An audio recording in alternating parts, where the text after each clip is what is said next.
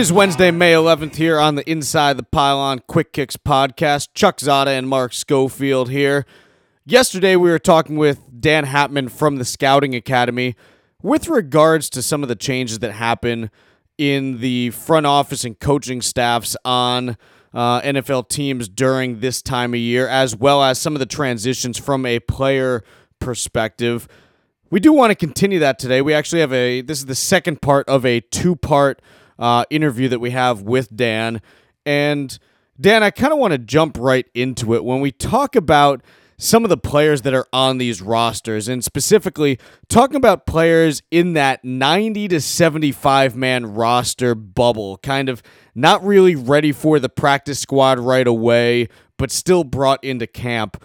Are those players that eventually at some point in the year are going to end up on a practice squad just because of the fact that teams are already familiar with them to some degree? 100%.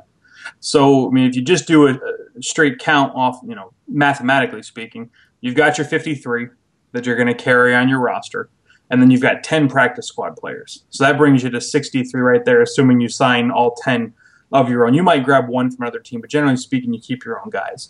So that brings you to 63 right there, assuming we don't have any injuries or any IR or PUP or NFI or any other lists, which you usually do. You've got 3, maybe 6, maybe 7 if you're really unlucky. So that could bring you up close to 70 right there. Then during the course of the season, you could put a few guys on and off the roster, a few guys on and off practice squad, some guys that get stolen by other teams off the practice squad. You get a few injuries, you're easily dipping past 75 into your 80, 85 man roster by the time you hit December. So in terms of looking at the league as it stands today, are there certain teams that are better at handling that extended roster out into the 80s than others? And do you have any examples of those? I think there's some teams that focus more on their practice squad being a place to develop certain types of players. Because the mechanism of the practice squad means those 10 individuals can go practice, right? They don't go dress for games. They're not a part of that roster. And you can view that a few different ways. You can just view them as practice fodder. And so you might take a body type that you think fits. So we might decide that we have to have an offensive lineman on the practice squad from the standpoint of we just need a 6'5", 300-pounder out there to give us a look. You might decide that you want to keep, XYZ body type out there for those kind of things. Or you can look at it and say, I want all 10 of those players to be guys that I'm trying to develop into future performers for the organization. And so you can, like I said, kind of go back and forth on that. There also is the idea of kind of stashing almost an 11th player. So you will see teams, and New England's notorious for this, for taking an individual off the practice squad on Monday after the game, putting them up on the roster for the week, and cutting a special teamer. Ventrone was a guy that they did this with for like an entire year. So they cut Ventrone for the week, but had him stay in town because he knew his assignments. He didn't need to practice. So they'd add a guy from the practice squad up on the roster, add another guy from the street up on the practice squad, stash Ventrone at home for a couple days, and then reverse engineer the whole thing back. Ventrone goes back to the active roster, cut the player, try to put him back on the squad, cut the practice squad player, tell him to stay in town, and you basically built an extra position. So instead of having a 10-man practice squad, you end up with an 11-man practice squad for the duration of the year. You have those models. You have a Green Bay where they designate time in the coach's schedule each week to spend time with guys that are either not dressing off the active or on the practice squad. They can continue to develop them, and we've seen the results. If you look across their offensive line, you've seen players like a J.C. Treader that have come in and end up playing significant roles that have been in that developmental cycle for them at one point or another. Dan, are there teams sort of in that vein that look almost at their schedule in terms of how they would build out the practice squad roster? For example, one that comes to mind is you're an NFC West team and you're going to be facing Russell Wilson twice a year at least, maybe more in the playoffs. Do you try to have somebody on the practice squad that can do what Russell Wilson does in and out of the pocket? I do think it is absolutely a legitimate consideration. We see that like weeks if you're going to face a left-footed punter. You'll see teams either bring one in on a tryout basis or bring one in on the practice squad, from the nature of the ball literally comes off the foot with a different spin. It can give your returners a tough time, so you want to be prepared for that. So I like the idea of preparing for those eventualities inside the division. I bet if we did a roster breakdown of the NFC West, we probably would not see all three of their division rivals scheduling a practice squad spot for stopping a Russell Wilson, and maybe just taking, a nickel defender or an extra running back or someone that played quarterback in high school and putting them back there for the idea of a look. You will do things of that nature, use a position versatile player, someone who's maybe operated in that vein back in their past to kind of bridge that gap. Dan, we've been talking a lot kind of just in terms of theoretical terms for most of the show today. I want to dig into some concrete things and just kind of get a sense of some of the things that you're actually looking at heading into the next 8 weeks leading into training camp. What are some battles that are out there that you're potentially keeping an eye on as we head towards July? So, it's something I want to continue to study a little bit. It's on my to-do list for a potential article here. But it is looking at units that are particularly deep. I had a conversation with Mike Reese there covering the Patriots, talking about that interior offensive line. So 24 months ago, you'd be sitting here and talking about that as being a position of weakness and something that we needed to address prior to the Shaq Mason, Trey Jackson draft and what have you. And now we're sitting here at a place where not only do they have that draft class, you had Thuney this year, you trade for Cooper out of Arizona, you bring back guys that were injured before as being healthy, and you're looking at a place, if you carry 9 offensive linemen like most teams do, they can't keep them all. So there's a potential trade there, as they're very apt to do, trade players. I look at New York Giants running back room right now.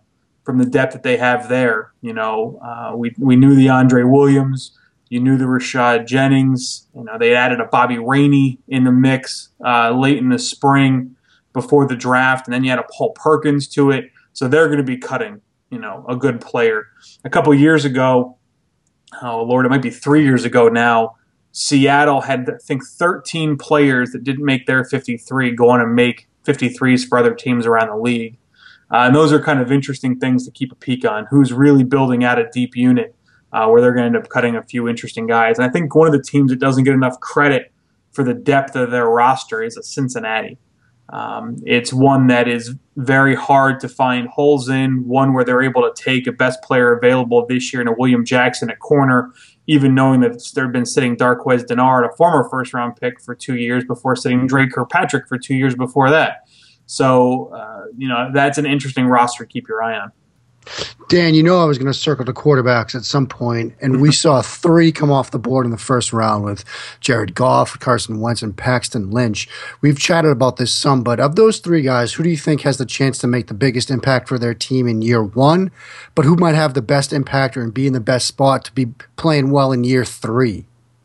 So there's obviously the 2 conversations with all of this, which is what is their physical skill set and what their history tells you about their capability. And then to your point, the situation they got placed in. So, my mind went really close to the way the board fell. I liked Goff ahead of Wentz and both ahead of Paxton Lynch. And to answer your first question, who has the year 1 impact? Well, if you take Philly face value, then Wentz is not participating much in year 1. That's their hope. So unless this is a Blake Bortles 4 games in, you're going to bench Chad Henne and elevate your first-round pick, I'm going to go ahead and set him to the side for now and look at the 2 players I expect to be day 1 starters, which is Jared Goff and Paxton Lynch. And I like the fit of Lynch in Kubiak's offense, the weapons, the offensive line, and the defense all there for that team to look better overall, which I would imagine lends itself to him having a more productive year than what Goff is going to be working with on offense in Los Angeles. Now, getting to some of the quarterbacks that were drafted later, Was there any quarterback taken sort of in the later rounds, maybe in day 3, that you think landed at a great spot? And on the flip side, was there a guy that was taken later in this draft that you think that where he ended up is just not going to be good for his development? Well, I'm going to answer the latter half of that first, and that's Cardale Jones in Buffalo. That one kind of broke my heart. I understand why they want to take a shot on him, but this year, 2015 in Ohio State, was tough for him based on that offense not being an ideal fit for his skill set. And so then you say, okay, well, we'll put him on the bench and we'll develop him. Oh, I get that, but development comes with reps at some point. At some point, it's not just looking at a whiteboard or watching others play the game. It's you playing the game and perfecting your craft. So then you're looking at practice reps. Well, I doubt Cardale Jones is going to win that job day one.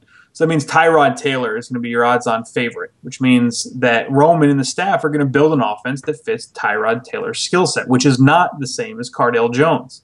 So when you go out to practice and you give that second stringer the 10 reps or so that they get during the course of the week running the number one offense in preparation for their future, Cardale's 10 reps a week over the course of this season are going to be running an offense that doesn't necessarily match up with his best attributes. And so I don't see the opportunity to develop in that situation as closely as if you took a Trevon Boykin going to Seattle, where, again, there were question marks about his ability to match up with an NFL offense. And again, some of the things they've built in for Russell Wilson could lend themselves to be more advantageous for Trevon there in Seattle to benefit him moving forward. Final question for you, Dan. Would you ever take a kicker in the second round? Well, I mean, Janikowski's a first round. I mean, there's big-time precedents here. Second rounders at a discount. Where would you take me, Dan? Be honest. So I walked into Philadelphia. No answer. Just ducking that one. No answer. I have also never seen film on you kicking. So, I mean, if you want to send that along. We got it on the site. It's not pretty. You can get an evaluation going here. I'm not afraid to pass that along. I would funk myself. So we had Henry. We'd just taken him in the 4th round when I got to Philadelphia. And it was an interesting dilemma even then. A 4th rounder on a kicker. Oh, my God, can't you always find those guys as undrafted? Well, as much as I like the Dan Baileys and Justin Tuckers and plenty of other players that have come through undrafted ranks, I also don't always bank on the fact that undrafted free agency is going to always benefit your team. Yes, it has worked, but that you have to look at each individual year. So the question is, was there enough other players that you think are substantial kickers that you didn't have that high a grade on that you think you could have acquired later on? Now, I know you like the Craddock kid. We've got the Duke kid. So we've got plenty of players that you had your eye on. So it becomes harder for me this year to see a second for sure. So to answer your original question, no, I don't think I could ever spend a second rounder, a top 50 pick on a kicker. As much as I do love special teams and they do score points, I do think we're coming closer to that 4th round, maybe 100, 150, where I'm looking at the guy as a full-time starter, a point scorer, field position changer as being a more ideal landing spot. Outstanding. Well, Dan, going to let you go now, but obviously we appreciate the time as always, and we'll definitely check in with you a little later this summer. We're going to have some camp battles. We'll get you back in soon. Sounds great. Outstanding. That's all we have for the day. Coming back tomorrow, we're going to be joined. Who do we have coming up tomorrow, Mark? Oh, we've got Jay Feely coming up tomorrow. Oh, how about that? Make sure you check in tomorrow. We're going to be talking kickers all day with Jay Feely, former kicker for a number of teams in the NFL, on the Inside the Pylon Quick Kicks podcast.